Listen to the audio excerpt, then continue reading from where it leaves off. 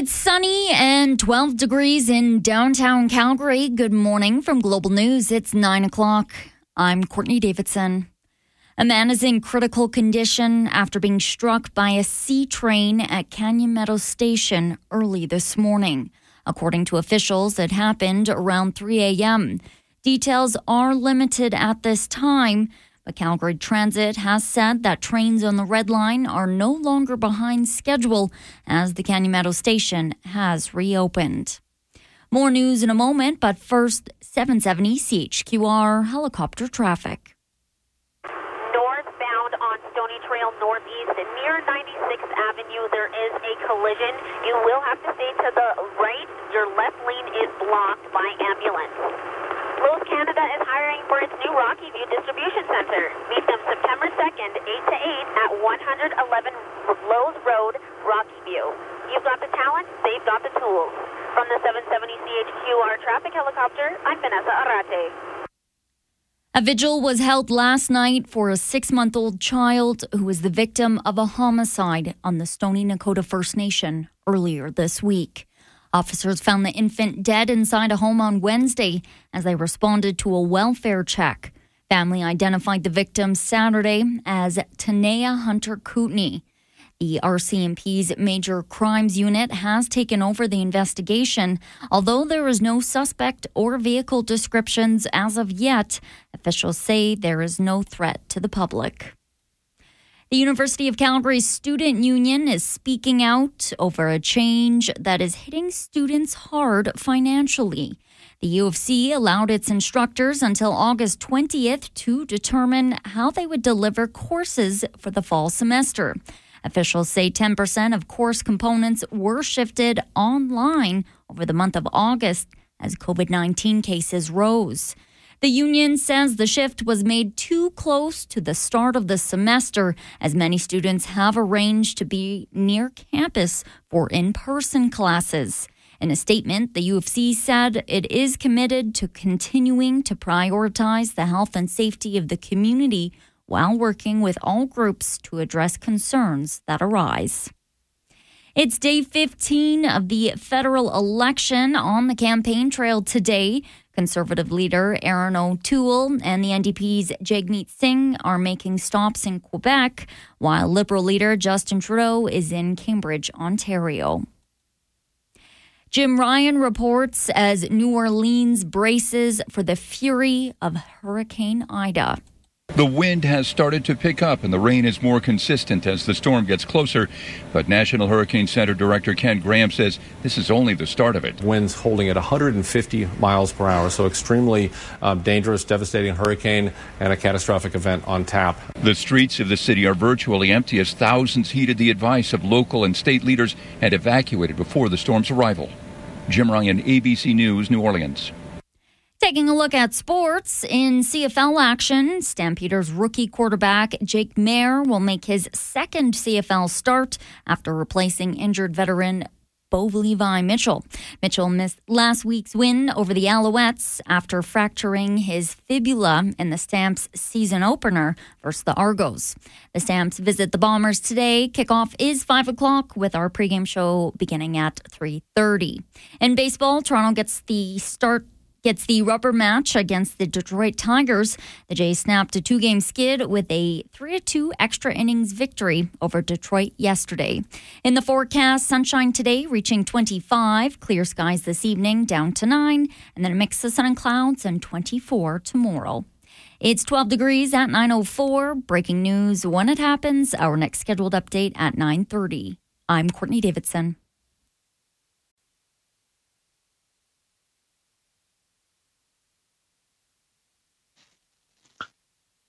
Good morning and welcome to Let's Talk Gardening. I'm Merle Coombs, and we are getting an extended summer here, coming into the last week in August and heading into September. It's looking pretty good. Still lots of time to plant trees and shrubs. I know we get that asked, is it okay to still plant? Absolutely. It's actually a great time because the ground is nice and warm. The soil's warmed up. So when you put the roots in there, it's much easier for it to take and root in, and and you'll get really good success. And you don't have the super, super hot summer days that you have to contend with when you're watering trees and trying to get them to survive when you first plant them. And honestly, that is the number one killer of trees is lack of water. And especially when you first plant them, those tree watering bags are great. It just ensures that you're going to get the water down into the root system. And slow trickle, if you don't have one of those, really important, once or twice a week on a newly planted tree for a couple hours. Just get the water down nice and deep. Because see it so often where just the top couple inches gets watered, and it's just not enough. You got to get the water down nice and deep, and you'll see a big, big difference in your trees when you're doing that. Like I planted I don't know, I've mentioned this a few times, but a weeping willow, prairie cade as a 10-gallon, and it's close to a 60 mil. It's over 12 feet high already, and just thickened right up. But definitely, I always try to do the slow, deep watering whenever I plant trees, and we definitely try and push that when we're dealing with our customers in at the store, trying to get them educated on the watering process.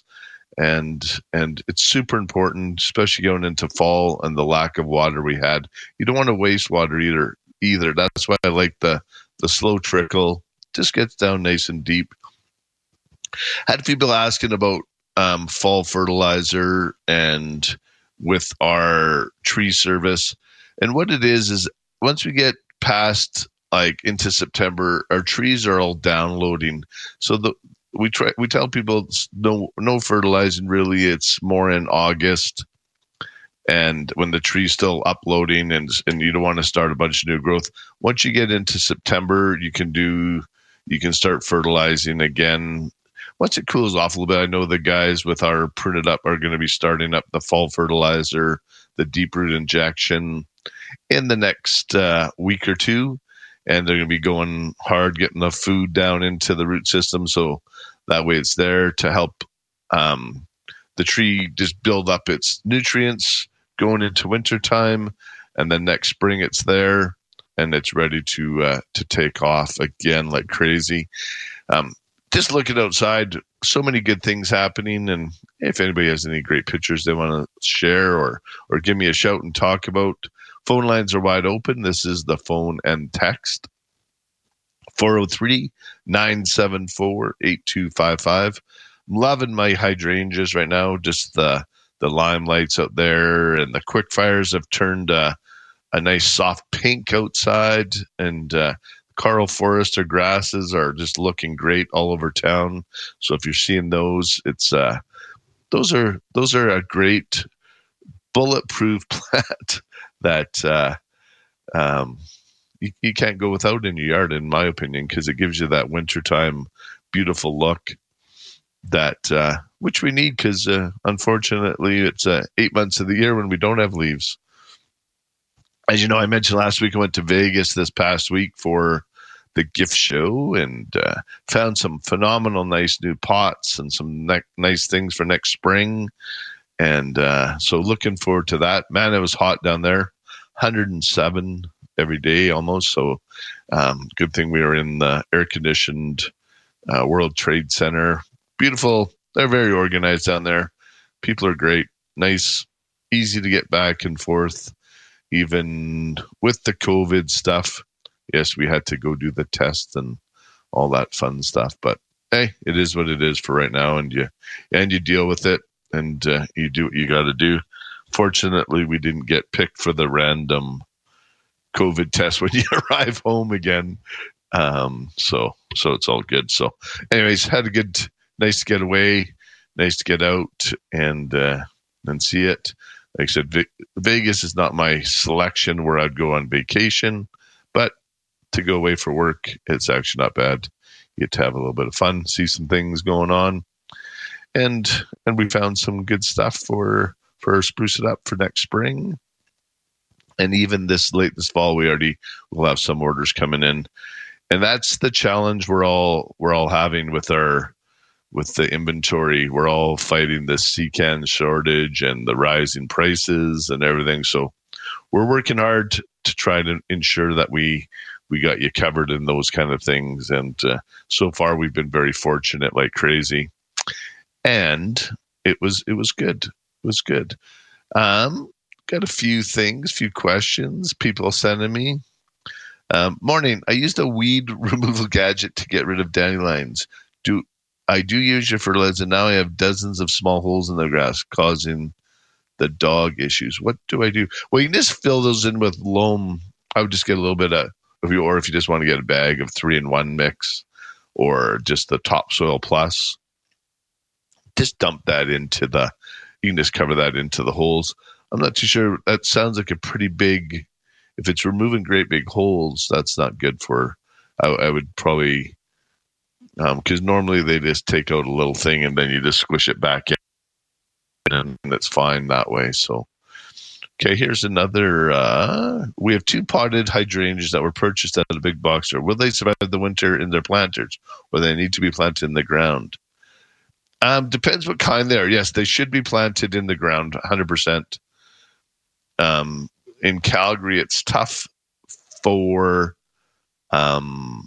trees and shrubs to survive just in pots because we get our really warm winters and our Chinooks, and then those plants just desiccate. So it's best if you can stick it in the ground somewhere.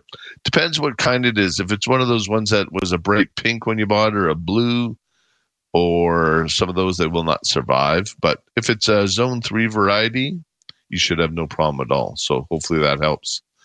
And go from there.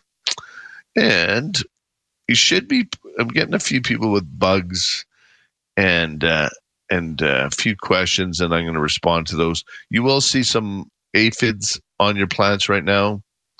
Again, I would hose them off and do that. And then you can also use the Pure Spray Green.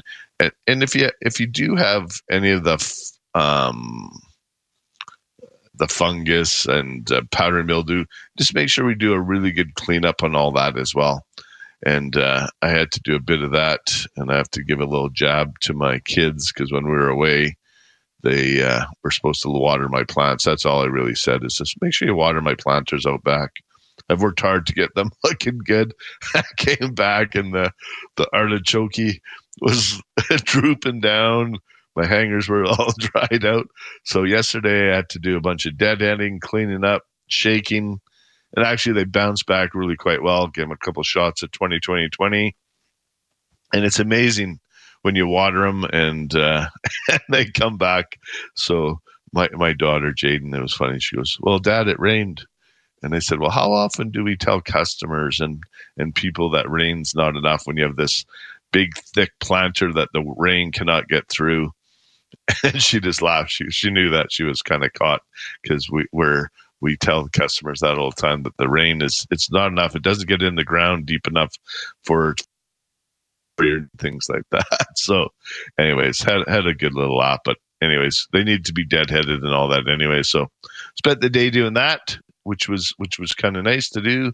Relaxing, great sunny day yesterday. So hopefully you all got out and got to enjoy that as well. Again, if you want to join me, phone lines are wide open, 403-974-8255. I'm going to take a quick break. You're listening to Let's Talk Gardening on 770 CHQR.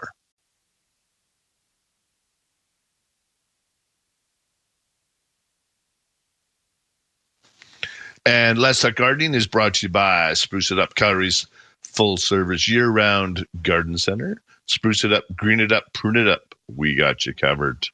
And I will say the tropical house down at Spruce is looking phenomenal. It's they're creating some great little areas where you walk through there. You just feel like you can it's a good place to just get away and not worry about too much. You can just wander through there and enjoy the tropical ambiance. It's awesome. All right, I'm going to go to the phone lines. We got a full board. We're going to go to Carol. Good morning, Carol. Good morning. How are you? I'm doing great. How can I help you? Well, I know you can. So here's my dilemma. So I have 3 beautiful hostas. One is lime green, one is a variegated leaf, and the other is a beautiful dark green. That was at the beginning of the summer. So what's happened now is, and all three had beautiful tall stems with flowers. But now all three have some issues. Some of them, their leaves have yellowed. Some have leaves that are brown and curling up and splitting. And I don't know what to do, and I don't know why that's happened. Suggestions? Are they getting a fair bit of sun? They only get sun for a very short time, first thing in the morning. They are in a north-facing location. It's not dark. It's not dark. Okay, no, that sounds perfect for a hosta. And it could be a couple of those climate change days, like when we went really warm. That does affect some of the leaf on some of that. Did you get hit by any of the heavy rains or anything like that as well? Yes. Because that will beat up the hosta leaf. They're pretty delicate, so it doesn't take a lot to affect them. Can you cut? Yeah. Okay. I'm sorry. Yeah, absolutely. Cut off any of the really damaged leaves. I always do that, and even when I go through our tropical house on house plants or outdoor plants, when a leaf is turned brown and that, it's never going to come back. So I always say it's better to remove it unless it's the absolute last one on the plant. Then you leave it like on a house plant. But if you're always better to remove, because then the plant's not wasting its energy trying to revive that damaged leaf. So I always remove or cut off any leaves that aren't looking good or blooms that are almost just starting to be spent. I probably pull mine off a little bit earlier than most, but it just keeps pushing more and more that way, I find. So. Okay, so now this is the first year I've ever had the hostas. And you always talk about deadheading, but what do you do once the flowers, the blooms on these long, tall stems have died? It doesn't look very nice, right? No, just cut them off. Just go follow down the stem, because they're on a bit of a stick, right? They're on their own stem. Just cut those off. Yeah. Are you saying cut the whole stem off? Or the whole stem right down to the main part of the plant. Because typically when the hosta blooms, it's a stick that sticks up. Yes. And I would just take it right down. Yes. Okay. Does it only flower once a year then? Yeah, typically it goes through a blooming period, and you'll see a lot more next year. Like you'll see a bigger, probably nicer bloom. First year, it's spending its time, it's rooting in, and so a lot of its energy is going into roots as well. So next year, you'll see a lot nicer foliage, and it'll take off really good for you. Right now, just ensure that you're giving it some good, slow, deep watering, and if you use Rage Plus is great. Again, just building that root system up, and then next spring, you'll see definitely a big difference, and you should have some great looking hostas. Okay, that's perfect. Thanks so much for all your help. You're welcome, Carol. Take care. You too. Bye-bye. All right, and I got time. I'm going to go to Rob. Good morning, Rob. Hello. Hi there. How can I help you? I have a problem with the squirrels. They seem to tear up everything. I planted tulip bulbs. They just tore them out. And I have poppies. They just take the flowers and they take the seeds. So I'm kind of. I also bought some new perennials because they're on sale to see what they grow like, and they just dug them all up. Yeah, no, there's a product called Bobex that you can use as well. But squirrels are pretty tenacious as well. We have them coming in, going after our bird seed. So what we've done is I got a couple of squirrel traps, and not the one that there's sort of a live trap, and then we just take them and release them way back in the forest somewhere, and hopefully they not bothering anybody way out there. So that's the best way to deal with it. But the Bobex does work quite well.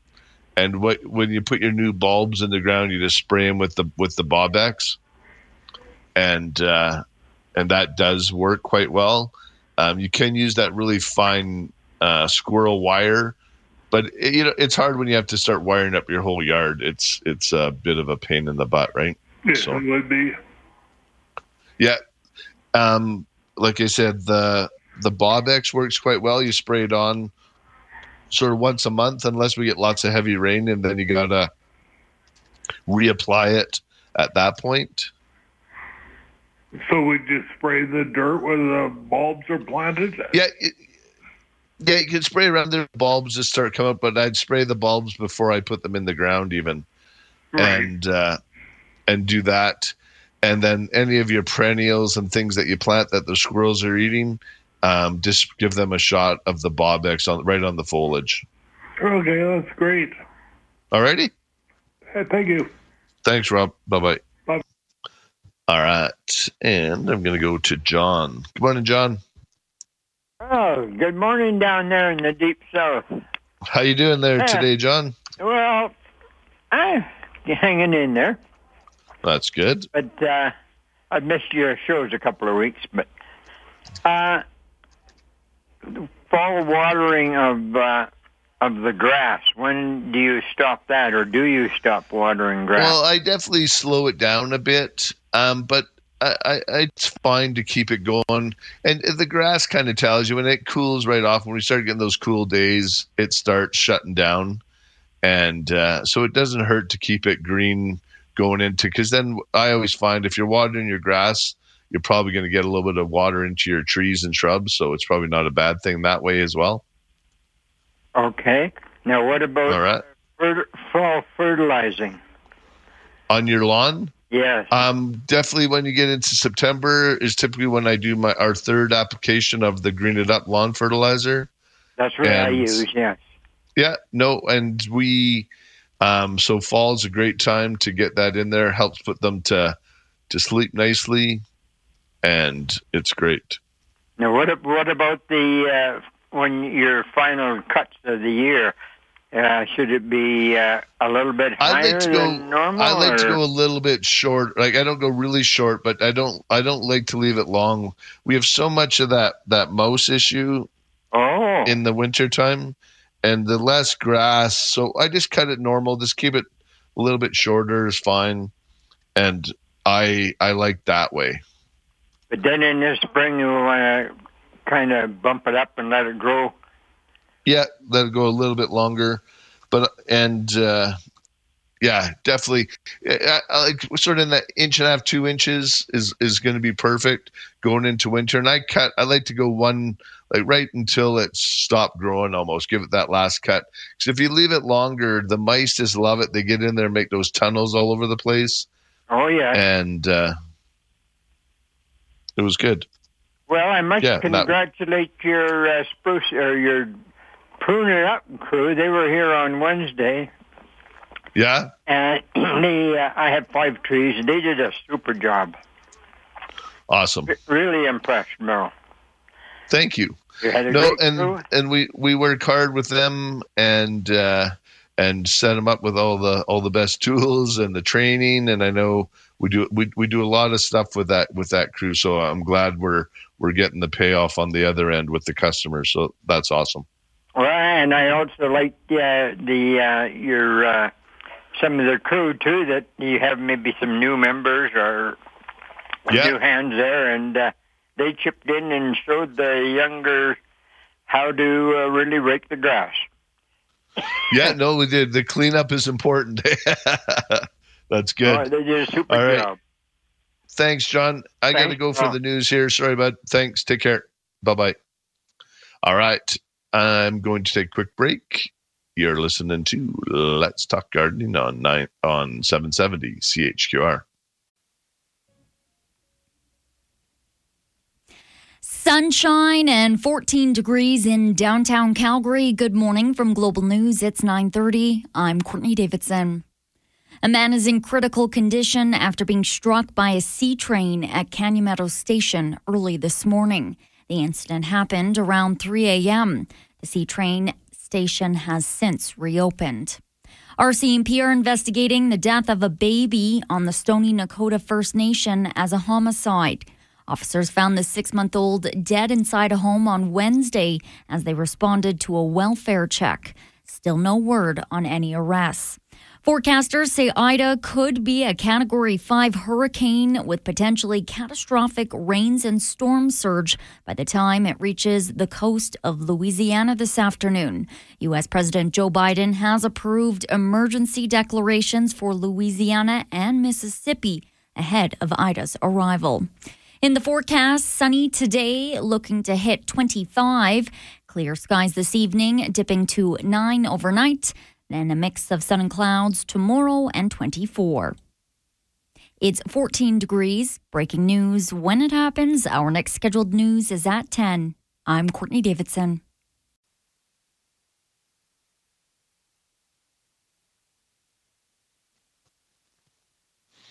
Welcome back to Let's Talk Gardening. I'm Merle Coombs. I'm going to go to the phone lines. I'm going to go to Elaine. Good morning, Elaine. Good morning. I had started out with 2 short questions, and it's now 4, so you can stop me when you want to. Okay. Okay. We have 2 oak seedlings we planted. They were given to us at the end of July, and they're just doing great. I just don't know how to protect them in the winter. I would just plant them are they ones from an oak tree here in Calgary? No, they're from Edmonton, seedlings, offshoots, whatever you call them. Yeah, and that should be fine. Should be the same variety. Like I'm sure they're a bur oak or something. So I would get them in the ground as soon as you could. No, they're in the ground. They've been in the ground for months. I just don't know how to protect them for the winter. Should I cover them? No, what I would do is just ensure that you water them well into the spring. You might want to just put a little bit of protection around them. How? Like, I'm just trying to think. I'd probably just use some, like a little bit of a real small squared wire mesh type thing. Because more of what I'm worried about is just the mice going in there and chewing around it. So if you just sort of put like a cylinder, create like a cylinder with a small wire and put it around it. Okay. And that would be it. Just water it in well. Make sure to put a little bit of bark mulch around it. Water it in well, and you should be great. Super. And is something like that cylinder, is there something I could buy? Yeah, we sell rolls of wire, and so you just have to cut it a little bit smaller because it comes in a roll. Yeah. Okay. So you just cut. Depends how big it is, sort of cut it sort of 12 inches and then just wrap it around and then just sort of stand it up into there. And then you could just use like even the landscape fabric pegs we sell. Mm-hmm. You could use that to hold it into place. Okay. Thank you. Now, pardon me.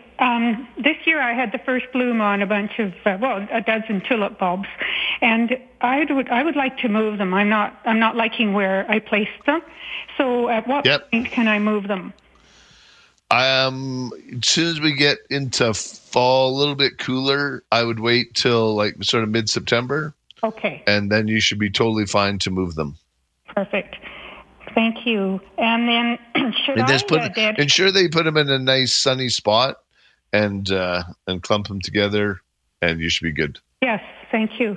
Should I deadhead? One more question? Should I deadhead the potentilla, just a small little bush? Absolutely. Okay. Yeah. If you trim them up, like when they're kind of done, because at the end of at this time of year, sometimes they just get a bunch of brown. Yeah. I would just give them a nice little haircut, and then next spring you'll get tons of new growth, and it'll just look awesome. Perfect. And should I cover my last one? Should I cover the hollyhock over the winter? Should I mulch it over or something? No, just leave it up, let it die back, and they're pretty hardy.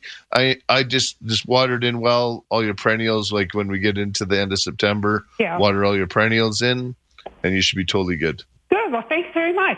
Thank you. You're welcome. Take care. Bye-bye. Bye-bye. All right, going to go to Janet. Good morning, Janet. Morning.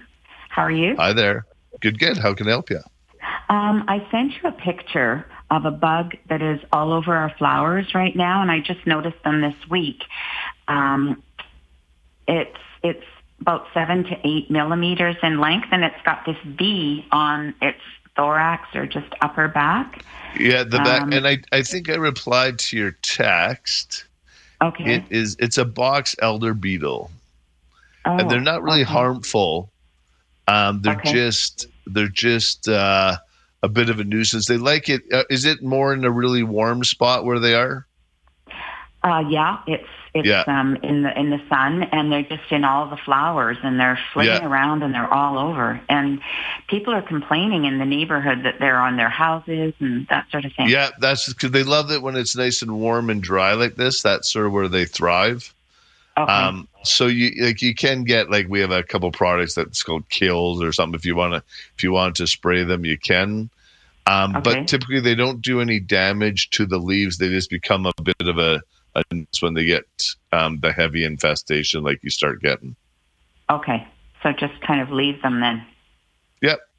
Okay. Yeah, or like you said, if they get bad, you can definitely get some of the insecticides. And like I said, we have one it's just called Kills, or a couple of them that is sort of a multi-purpose. And if you want to get rid of them that way, you could do that.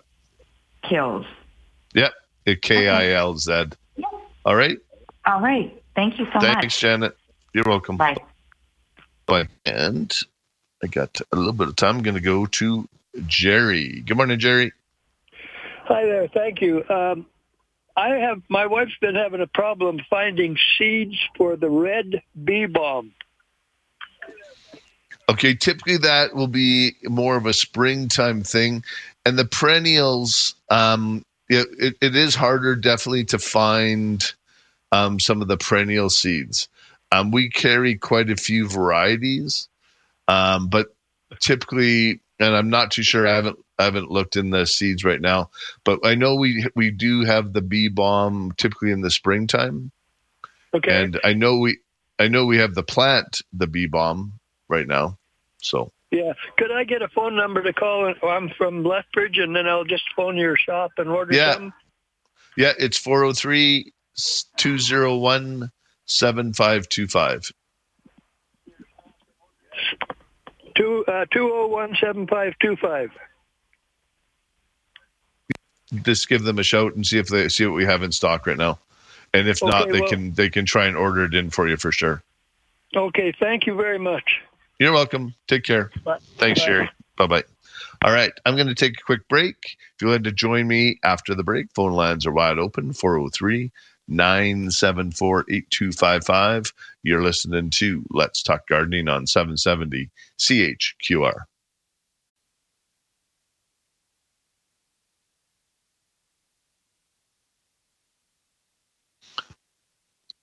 Welcome back to Let's Talk Gardening. I'm Merle Coons, and I got one text I'm going to read here. Good morning. I have a 3-foot Catoni aster hedge. Is it a good time to cut it down a foot or more?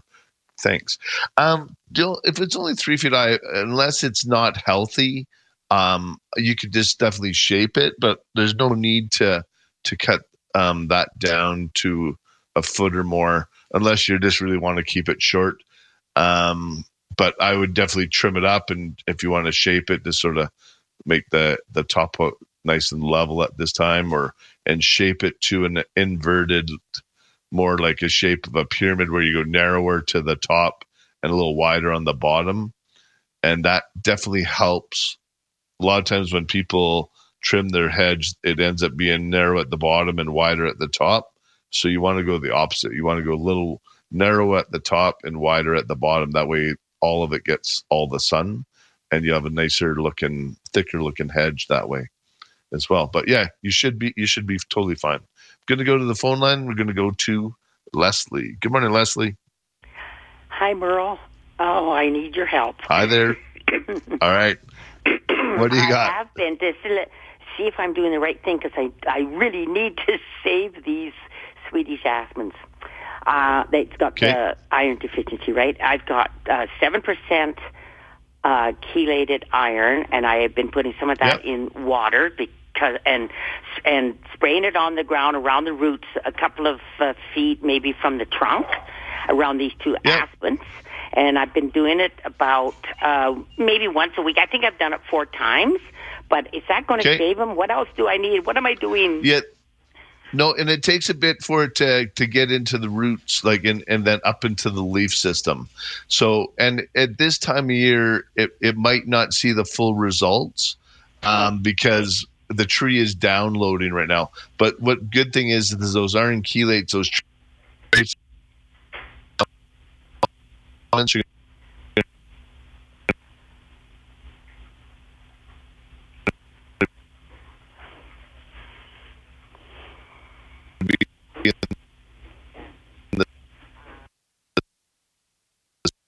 soil next year. It has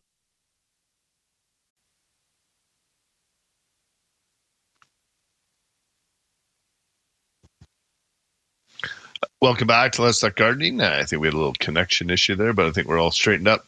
So we'll just finish up there with Leslie. I just keep applying the iron chelates that once a week. Like I said, you probably won't see the full results this fall as the tree is downloading, not uploading a bunch of the nutrients, but you do want to get those trace elements in the soil. So then next spring when it goes to refoliate, and you'll have lots of nice foliage at that point. We'll go from there. All right. I'm going to go to Ryan. Good morning, Ryan. Good morning, sir. Just had a quick question. I've been trying to plant some black-eyed Susan Thunderbird, some Bergia from the ground. I'm just wondering if it's possible. Well, Thunbergia, it's an annual, right? Okay. So if you're going to try and do that, you can, but they are a little bit harder to seed and get going because they're kind of a really spindly little vine when they first get going, and they do need the support. Like they can grow all over the ground, but they do much nicer if they have something to crawl up, like a trellis or in a hanging basket or something like that. Okay. So. Should I set them in a pot or should I plant it in the ground? Yeah, I would definitely start them in a seed tray, put them into a pot. And then, like I said, in a hanging basket, typically we'd plant 3 to 5. And then you just start training them up and they can crawl up the wires. And once you train them a bit, they'll just totally fill in or up if you have a nice little trellis cage or something in there, like even a tomato cage is awesome. Yeah, they're great. Like they fill in. I'm just trying to fill it with something. So I thought that. Yeah, was perfect. The rutabaga. Like if you want the black-eyed Susan that as a perennial, they're awesome and they're bulletproof. Like they're great. Like and you get that big bright yellow flower in sort of mid-August and right through till fall. Gorgeous. So. Okay, sorry. Which one is that? The rutabaga. The black-eyed, it's called the black-eyed Susan as well. Oh, okay. Yeah. Okay, perfect. Thanks but a it's lot. the perennial variety, so it's awesome. Okay. Thanks, Ryan. Thank you. Bye. Take care, man. Bye-bye. All right. I'm going to go to the phone lines. I'm going to go to Greg. Good morning, Greg. Good morning, Merle. I have a number of blueberry bushes, and I know the pH level targets in that 4.5 to 5.5 range, but I've had a number of aluminum sulfate applications through the spring and summer here, and the best I can do is get it to 7. Can you recommend a product or something that I can do? The 30-10-10, they do like they do like that fertilizer that's a little bit more acidic. Okay. And is even adding a bit of peat moss and that to the soil or the sea soil is really good. Okay. Mix that in around your around the blueberries. That definitely helps. Okay. Great. Thank you very much, sir. All right. And and the blueberries, you're going to get good results. But if you really want to switch it up too, you can try the Haskell berries. I call them more of the prairie blueberry, a little bit hardier, and typically you get a little bit more fruit production from them. I just find that the blueberries aren't really for our zone, so they're not one where you're going to get a ton. And even if you went to some of the sour cherries and stuff, so but it's nice to definitely push the zone. And but if you're going to expect a bushel of blueberries. Probably not as much as if you tried some other stuff. Sure. Understood. All righty. All right. Thank you. Take care. Thanks, Greg. Bye-bye. Yep. Bye. All right. Yeah, and I love pushing the zone. I got a red rocket maple in the back and some different things, and it's great. I got my pear tree is actually full of pears. They're just starting to turn yellow. A little smaller. It's the second year, so I planted it last year, and so this is the first year of production. So I'm hoping to see the pears a little bit bigger next year. But I probably have 30, 40 pears, and I'm seeing lots of pictures of fruit production from people on Instagram and stuff like that, where really good production this year, which is nice to see.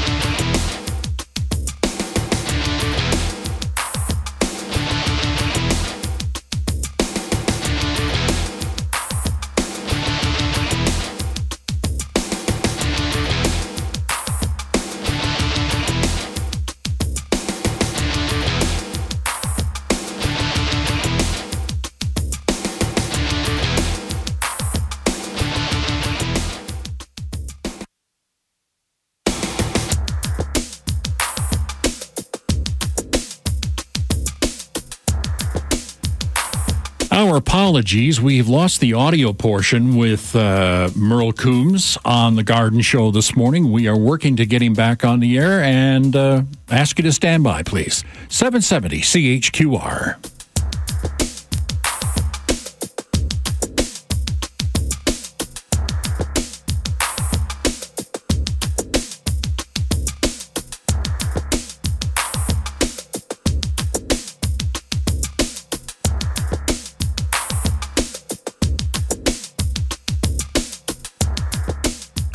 Welcome back again to Let's Talk Gardening. We'll try this again.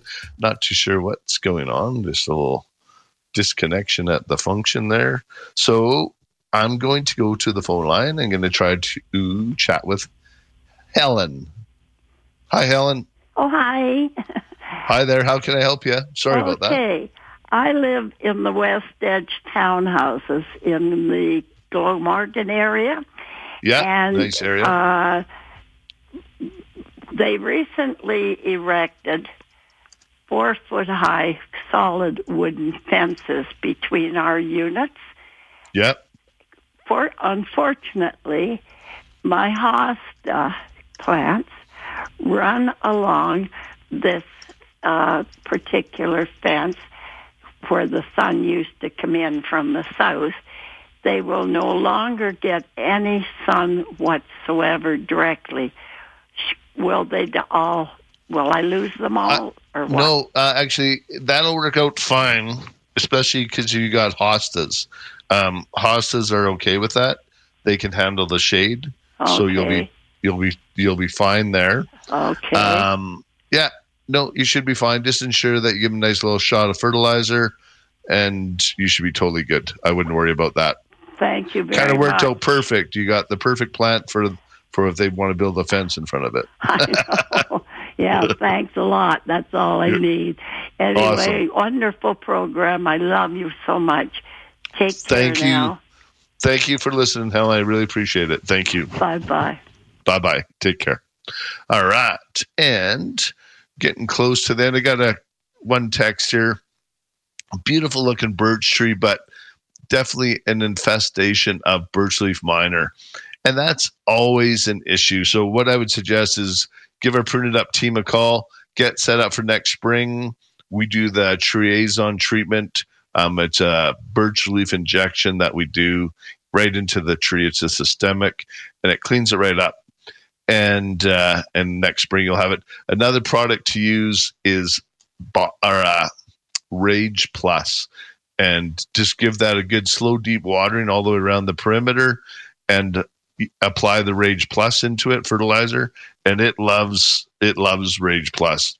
Birch trees, for whatever reason, just love it. So use that, and we'll go from there. But right now I'm going to take a break, and you're listening to Let's Talk Gardening on 770 CHQR.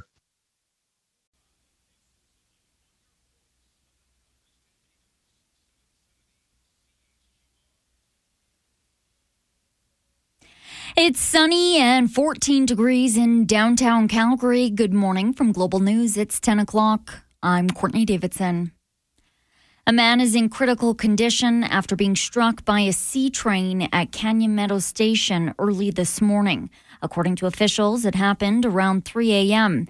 Details are limited at this time, but Calgary Transit has since reopened the Canyon Meadows Station. Decision Canada on Global News Radio. The federal party leaders are concentrating their campaigning efforts in central Canada today. Conservative leader Erin O'Toole started the day east of Montreal in Saint-Hyacinthe. He says Conservatives will encourage people to invest in their communities, something important to small businesses in Quebec. He announced an initiative to encourage investment. So we're saying to those Canadians with money to invest in your community. Help create jobs for your neighbors. This new incentive will provide a 25% tax credit on amounts of up to $100,000 that Canadians personally invest in a small business over the next 2 years. O'Toole repeated his assertion that the Liberals have squandered money, harming the economy. RCMP north of Calgary are asking the public for help identifying a robbery suspect.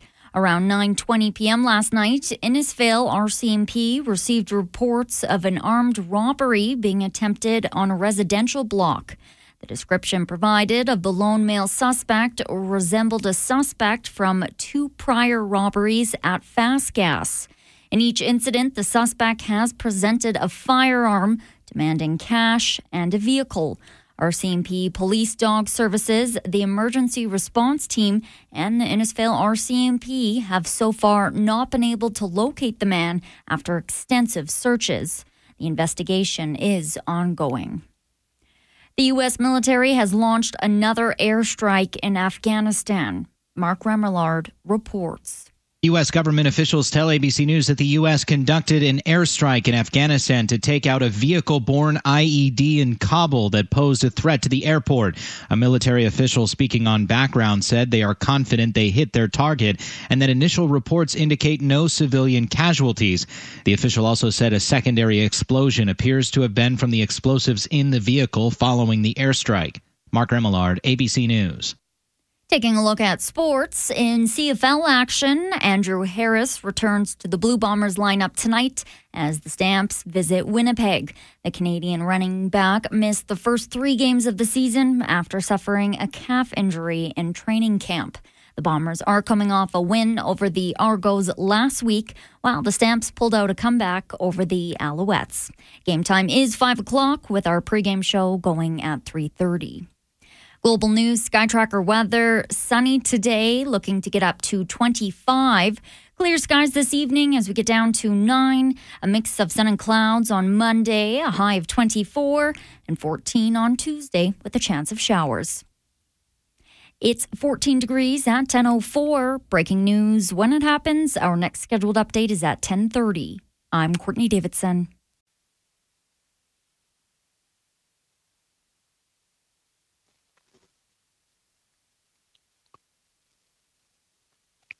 Welcome back to Let's Talk Gardening. I'm Earl Coombs. And if you'd like to join us, phone lines are open, 403-974-8255.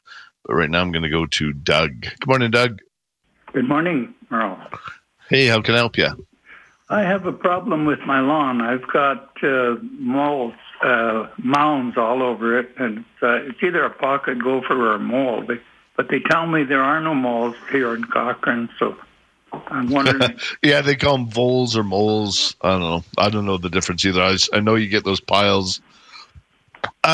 Typically what I do is I would mow the grass a little more often.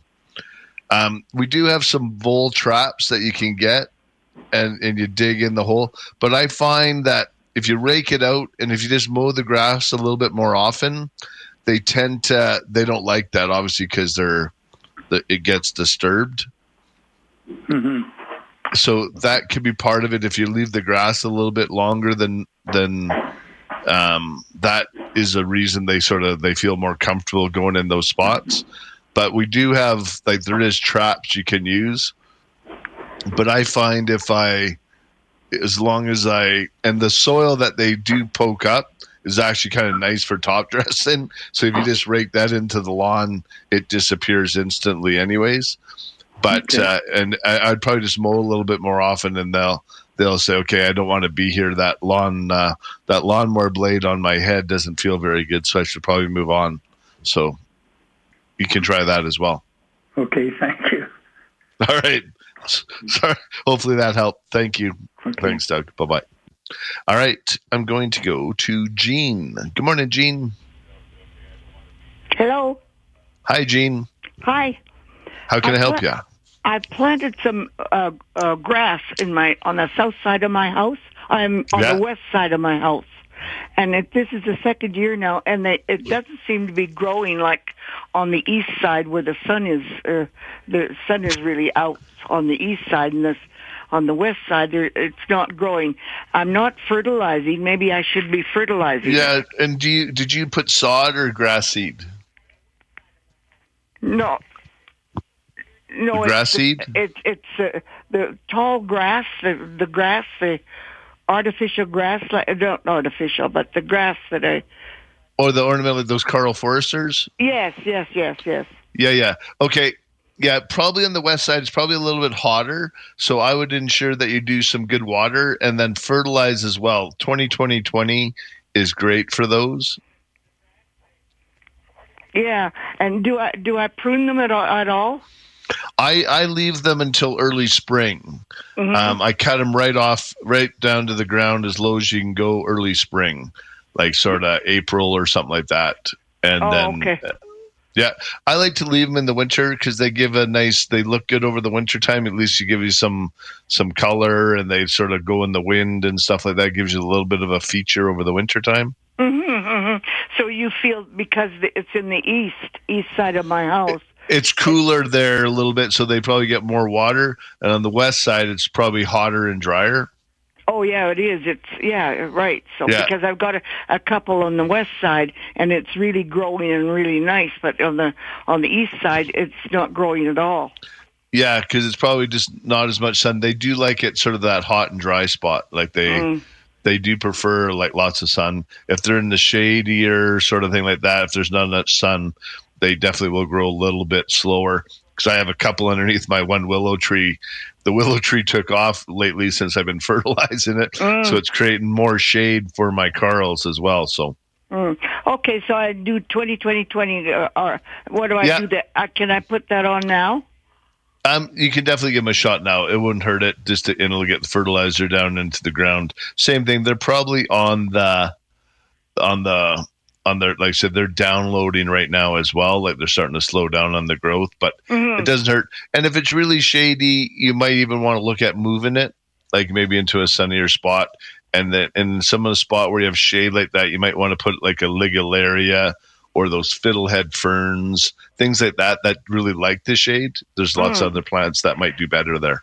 Yeah. Okay. Thank you. You're very welcome. Take care. Bye-bye. All right. I'm going to go to Brian. Good morning, Brian. Good morning, Merle. How are you doing? Good. How can I help you today, man? Well, I sent you some really ugly-looking Charisma lilacs. Okay. I haven't. We've got it. Well, that new bed we put in the front. Yeah. I've got it filled in with dirt, and with the heat and the wind, it literally turned our bed into concrete. So I've got 6 out of 13 lilacs that are, basically crispy, but I dug them out about 2 weeks ago, soaked them in a bucket with Rage Plus, and then filled the bowl, put them back in because the root balls themselves were dry. Yeah. I'm seeing a little bit of push on green, but there's a couple here that are not looking very good. The nice thing is, and I got the pictures here, Brian, I'd probably just cut them down to a bit and then let them just sort of start from the root ball. And and just ensure that loosen dig a hole around where you plant, it looks like you loosen the soil up nicely. Yeah. Create a little bit of a well. And then just try and get that. And that's the problem too, like exactly what you said. The root ball gets into sometimes our hard soil, and it's hard to get the water down into those spots, right? Yeah, you bet. And then, like you said, the root ball dries out. So that's what I would do. I'd sort of cut those down a bit to about 6 inches, and then just let them start fresh from the trunk. Okay, fabulous. Thank you. All right. Take care, Brian. Bye-bye. I'm good. Bye. All right. And I'm going to go to Monica. Good morning, Monica. Hi, Monica. Gord, is she? I'm here still. Oh. Yeah. Hi, Monica. Hi. Hi there. How can I help you? I have a Parkland apple. I sent you a couple pictures, and it's had a hard life. It's I don't know, 3 or 4 years old, and the top of the tree basically died, and we you got a huge frost crack in that thing. Yeah. So wow, should I be that one's and the top is it the same tree? It's the same. So it looks like the top half died at one time. Yeah, exactly. To be honest, on something like this bad, I would just start fresh. Our tree sale is going to start next week, so if you want to, okay. I'll be on. It's in rough shape, right? And totally. Once a tree like this gets all that disease into it, it's a battle that you're probably not going to win, and you're just going to waste 3 or 4 years. If you just went and got a nice new healthy tree, you're going to be enjoying some nice apples and things like that. Okay. Instead of trying to fight with this. And then replant it in 3 years, and then you're starting off. So yeah, I would definitely just start fresh. Okay, thanks so much. I appreciate That's that. That's one of the biggest frost cracks I've ever seen, though. Holy cow! Especially on a smaller tree. Yeah, like it just split the thing right down the center. So it did. Yeah. Okay, yeah. So it's hopeless. Yeah, I would say, Monica, sorry about that, but sometimes it's just better to retreat, to get the shovel, say your goodbyes, and then go from there. All right, sounds good. We were kind of thinking that way, but we thought, we'll give a call and see what happens. Yeah, no, on that one, I definitely would. I would rest in peace and start fresh. All right. Thanks so much for your help. I enjoy your show. You're welcome. Thank you so much. Bye-bye. All right. I'm going to take a quick break. But if you'd like to join me after the break, phone lines are wide open, 403-974-8255. You're listening to Let's Talk Gardening on 770 CHQR.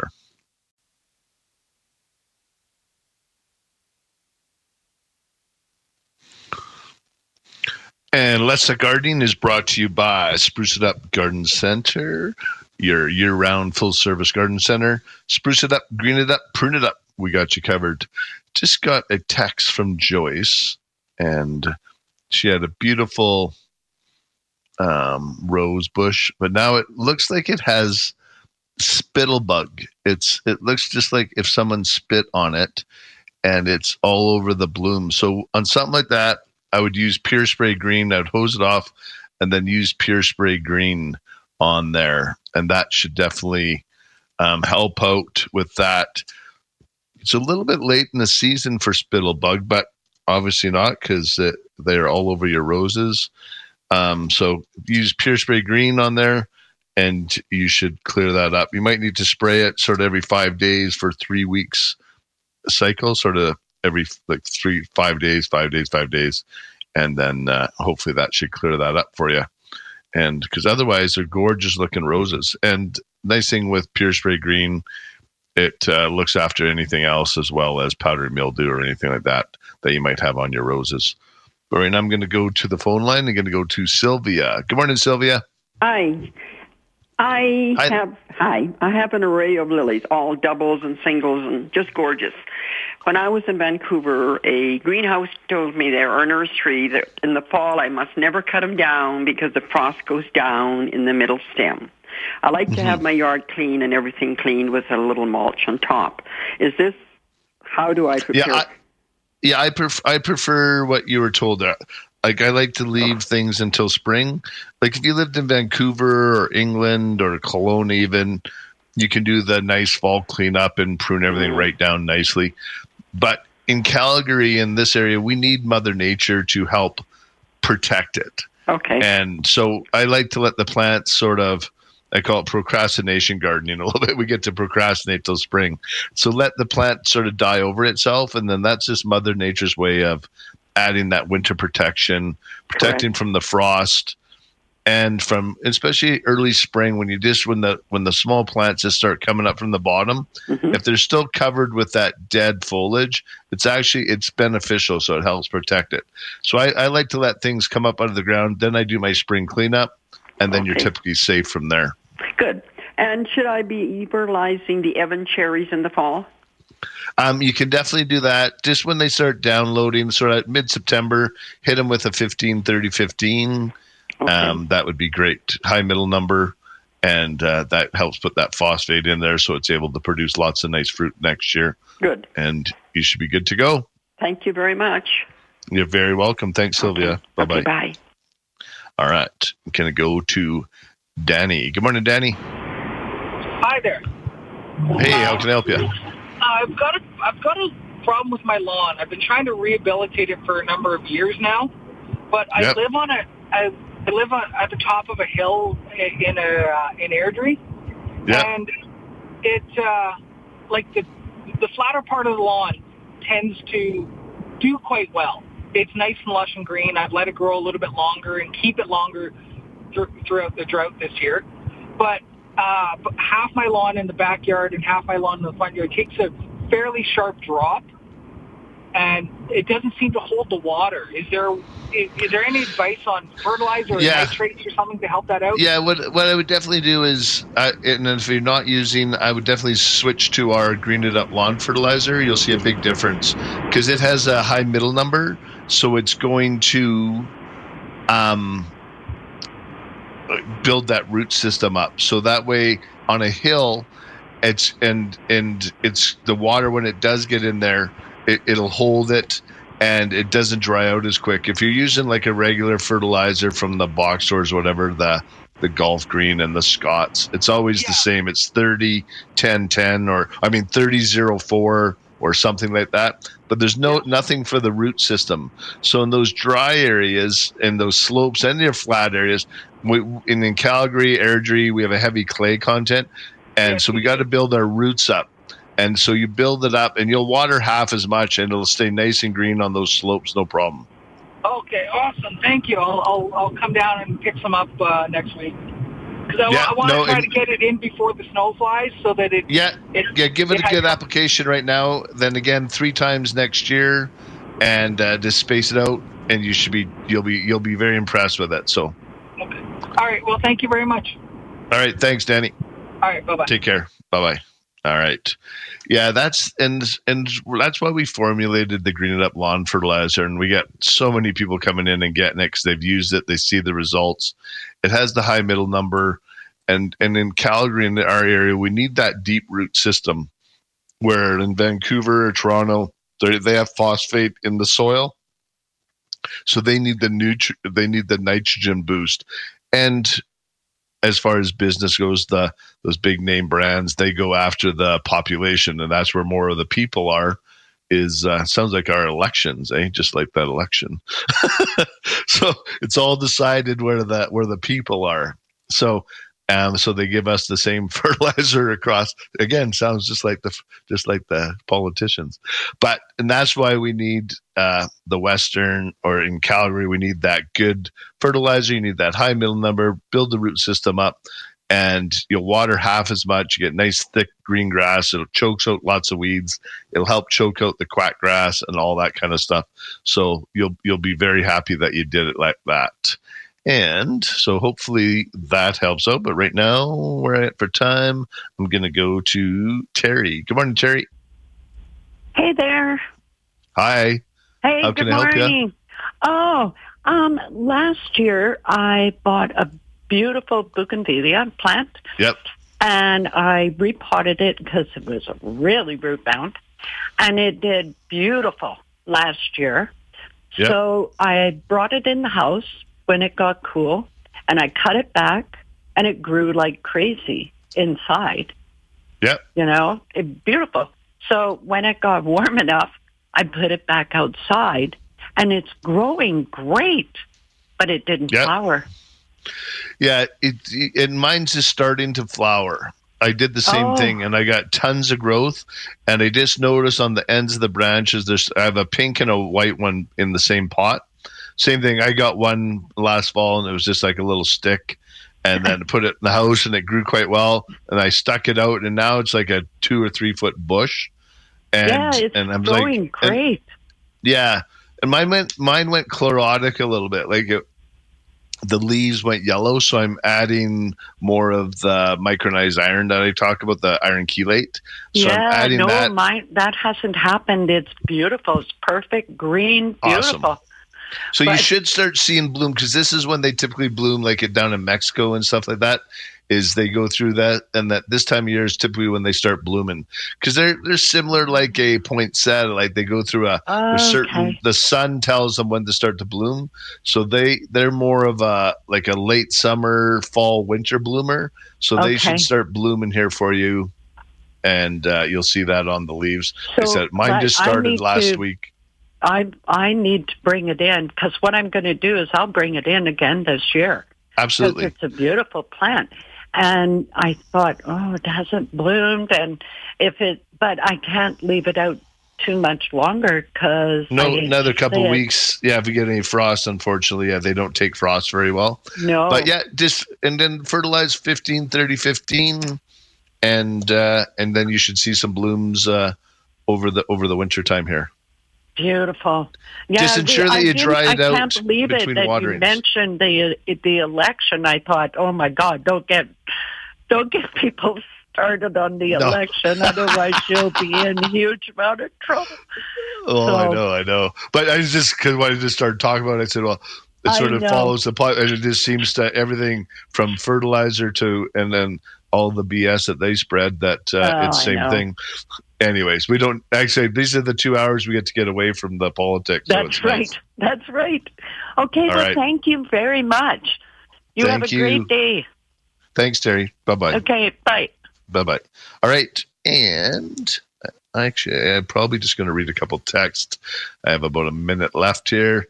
And what length should I cut my grass before the snow falls? Well, hopefully we're going to be a little bit, but I like to go sort of that 1.5 inches, 2 inches. Is like where I like to cut the grass for the winter time. And over the summer, I sort of go to that 2.5 type range, something like that. And it definitely helps out for sure. And I got another text here. I have a mature mountain ash that you recommended I get some chelated iron for. I spread 4 cups of the powder around the drip line 3 weeks ago, and some greening in the leaves. Is that enough of the powder, or should I be putting more down? Typically, and you should be mixing it with water before you pour the straight powder onto it. So then that should definitely help. So I'd water that in really well, the fertilizer that you did put, and then I would mix it in a pail just according to the directions, and then you should be good to go that way. And right now I'm going to take a quick break. If you'd like to join me after, phone lines are wide open, 403-974-8255.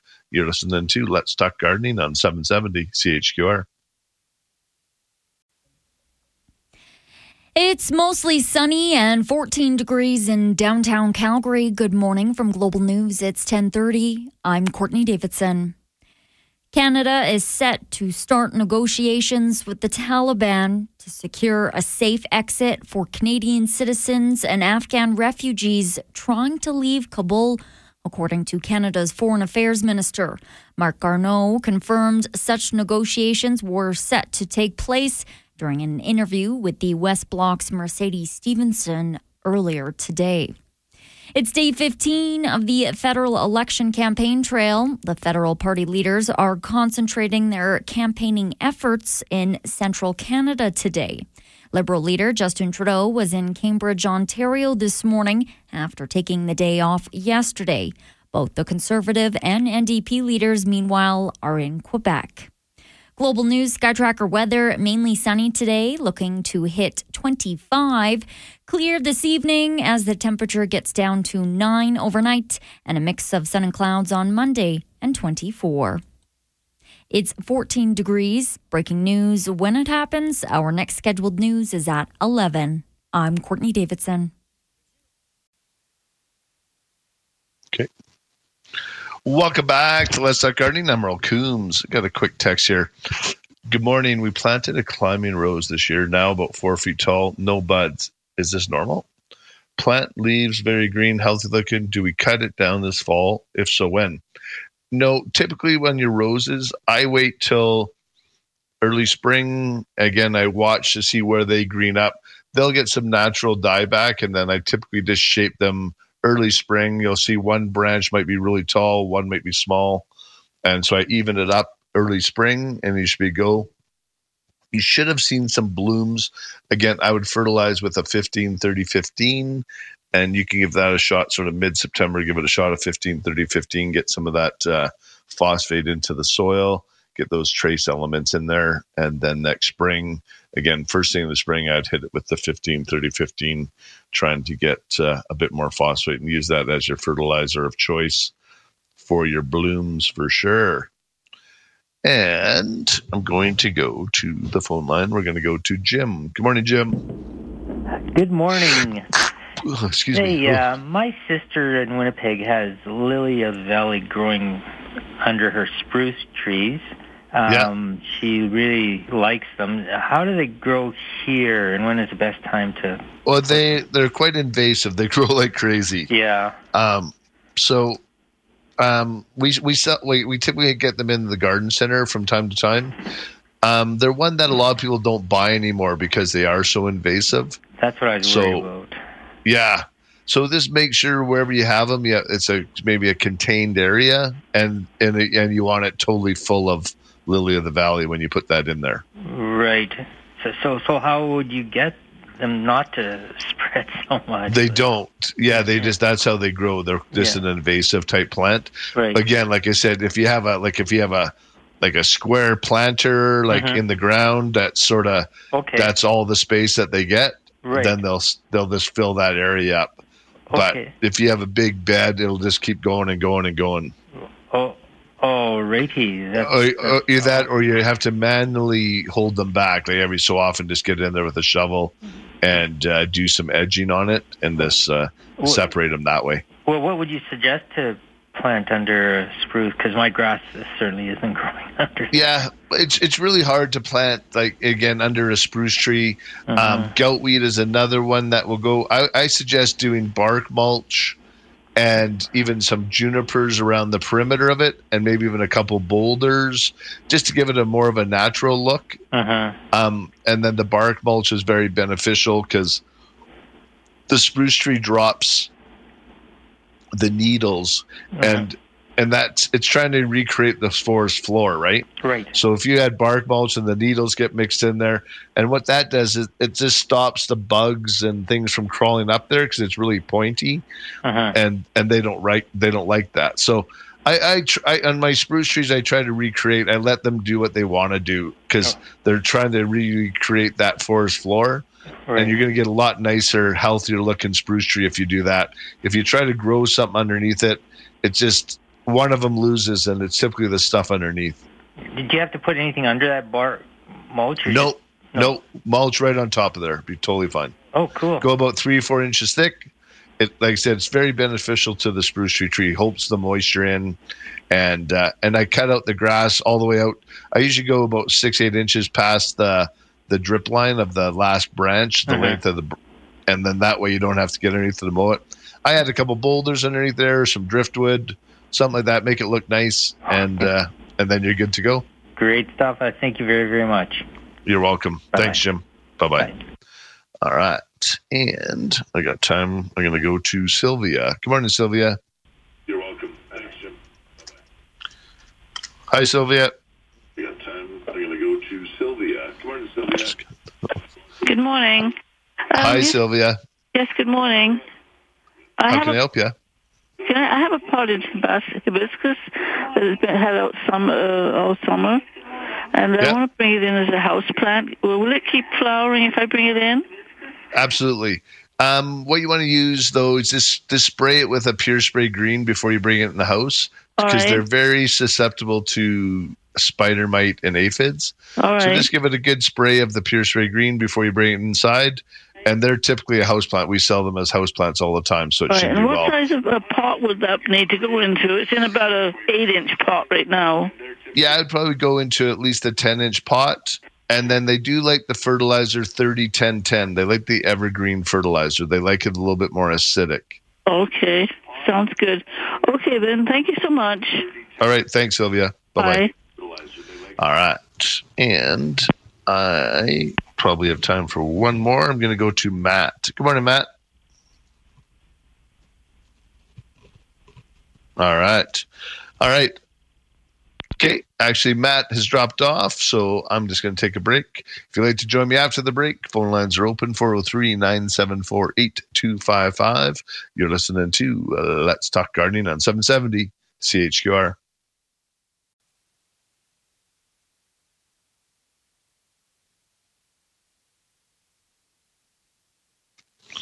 Welcome back to Let's Talk Gardening. I'm Merle Coombs, and I'm going to go to the phone lines. I'm going to go to Susan. Morning, Susan. Morning, Merle. How are you? Good. How can I help you?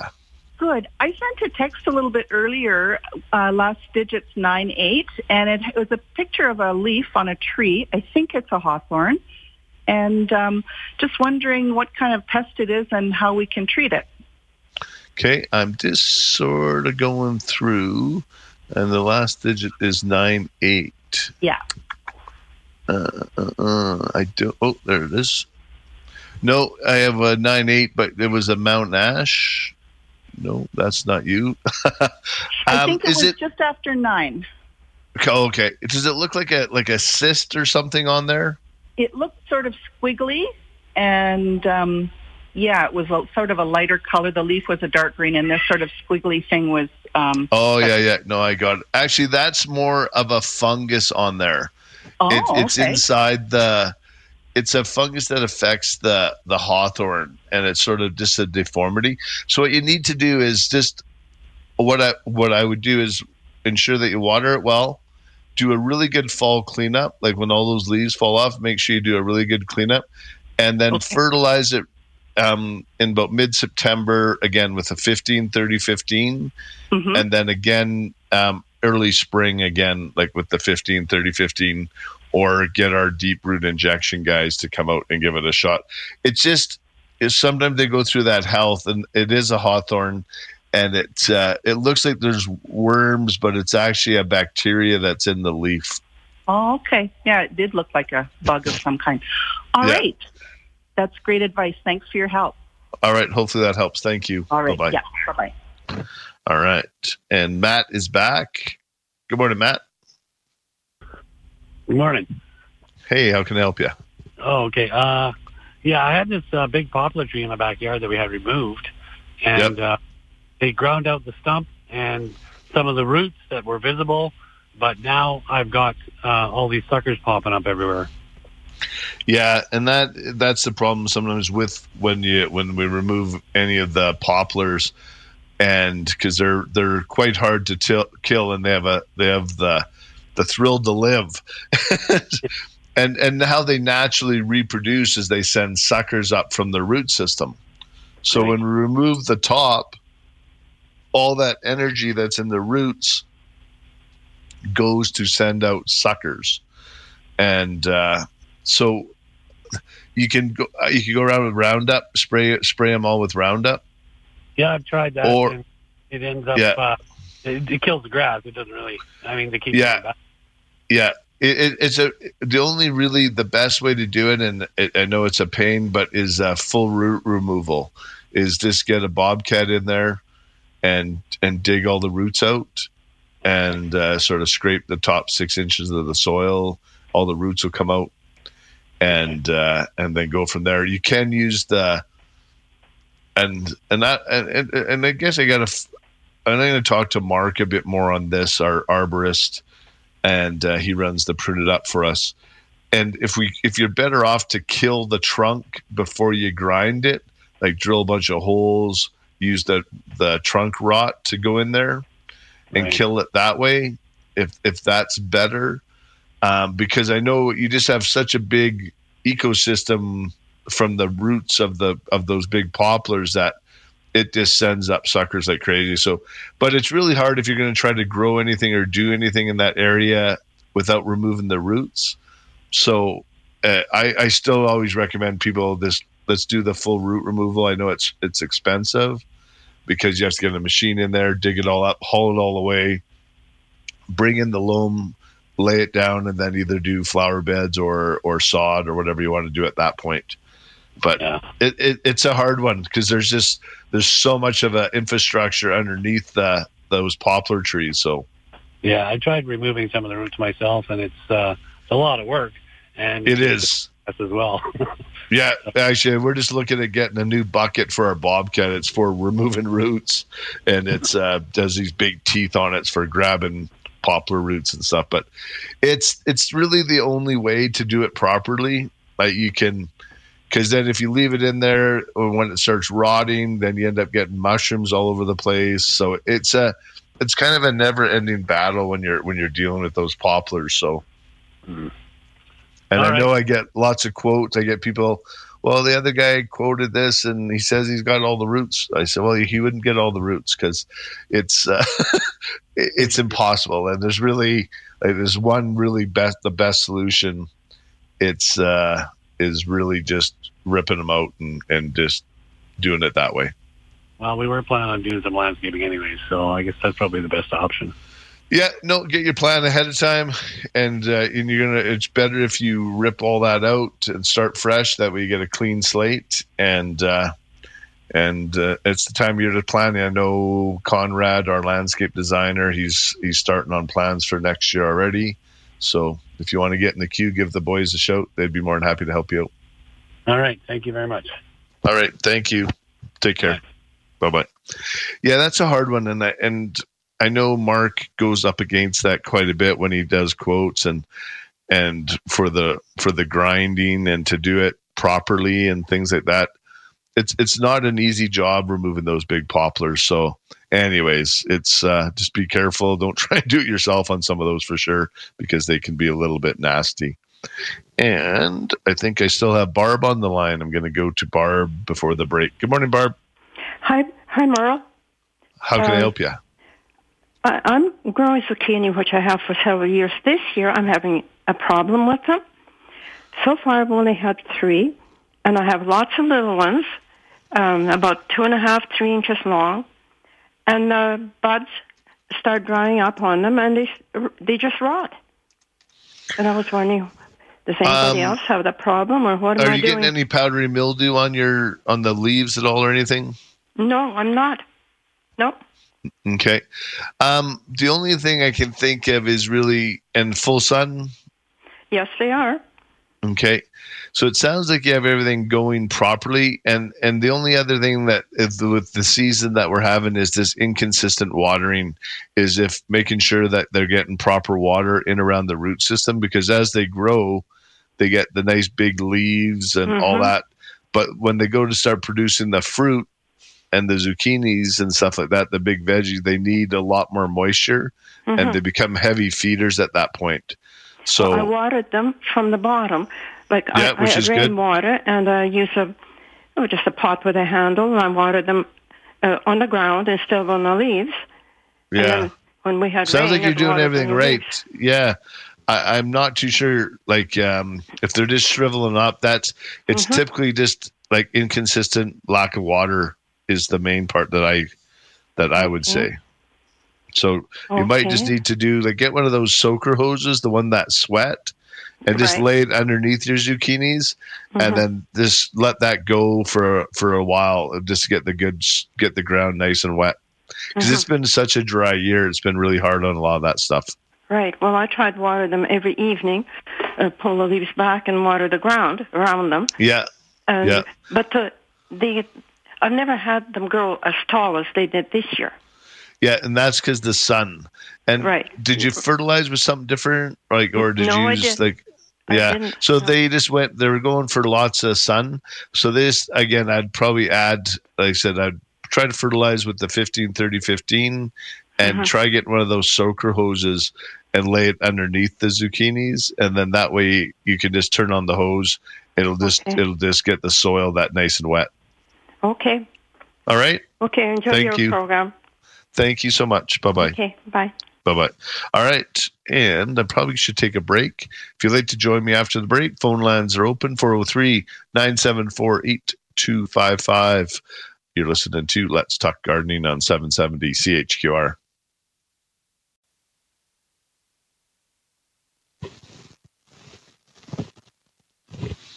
Welcome back to Let's Talk Gardening. Got a quick text here from John. Mushrooms on my front lawn, 20-ish, and since the recent rain. And that's typically what happens. The spores get spread either from a lawnmower, from a neighbor or something. And then they sit there. And then once we get a good rain, it activates those spores. And then a lot of times it'll cause either fire blight in trees, mushrooms in your lawn, things like that. I just recommend go through and just pick all the mushrooms. Don't mow over them, as that will just spread more spores and create more of that for you. So just pick them out, John, and then you should be totally fine. And then just dispose of them for sure. And I'm going to go to the phone line. I'm going to go to Sharon. Good morning, Sharon. Good morning, Merle. Enjoy your program. I sent you a text. I live in southeast Alberta by Brook. And I have a green ash and a white ash, and I'm not sure which one that one is. But it lost all its leaves really early last year, and then it hasn't performed well this year. So I wondered what I can do for it. Okay, I'm looking for your picture, and There should be 3 of them. Okay, what was your last 3 digits of your phone number, or last 2 digits? 8327. So 27, okay. And I'm just 37. I see no 27s, no 27s. Unfortunately, I don't see it for some reason, and so it's either you figure it's a white ash or a green ash, and what's it doing? Well, it's got the leaves don't seem to be full and green and healthy looking. They look a little dried up, but doesn't have any bugs on it. And a lot of it is this year is the lack of water. And so what I'd probably recommend is if you haven't done much watering, your leaves and that aren't going to be that big. So they will need definitely added water for this type of year like this. Just that slow, deep watering. Especially a lot of the ash trees, because they are fairly heavy in the foliage. So. Okay, well, it was last year and this year. It just lost its leaves last year thing, and then it had really dark marks around the branches where the branches join. I don't know if that's... Yeah, and that's normal. That's in the ash trees. That sort of just like the old bark. I call those like wrinkles on a tree. So they kind of, as the bark and as the tree gets older, they get things like that. So that's normal. I would just say, honestly, Sharon, I would just give it more water, do that slow, deep watering, and especially going into fall and then early next spring, and then you'll be fine. Okay. All right. Thank you so much. Thanks so much. Bye-bye. Bye-bye. All right. I'm going to do the last caller. We got Joseph. We'll squeeze him in. Good morning, Joseph. Good morning. Great show, as usual. Thank you. We have Saskatoons in the garden, and I send you a text message with a picture of leaves. They have yellow spots on top. Yeah. And on the bottom, they grow hair out of Yeah, each it's spot. like a canker. It's a fungus on the Saskatoons. Okay. Yeah, I just pulled that picture up. I was just looking at it. And really, how to treat that stuff? Well, you can treat it with copper spray, but it's really important to do a really good fall cleanup on it. Okay. And you might have so that's what I would do. If on some of these where it's really bad, I would just pull them off like you've done there and just dispose of them. Okay. And just try that. You can use a copper spray on them early spring. And so next spring when it comes up, you can spray a copper spray on there. And just when they finish leafing out on a cool morning, spray them with the copper spray. That will definitely help. But really important to do a good fall cleanup this year. All right. Perfect. All righty. One more question. Crocuses, time to plant them right now? Yeah, when our fall bulbs come in here, you should be able to plant those for sure. Okay, thank you very much. Have a nice day. All right, thanks, Joseph. Take care. Bye. Bye-bye. All right. Thanks again, everybody, for calling in, listening, and being patient through we had a couple of connection issues. But we'll be back next week. We'll be getting our garden on right here on 770 CHQR.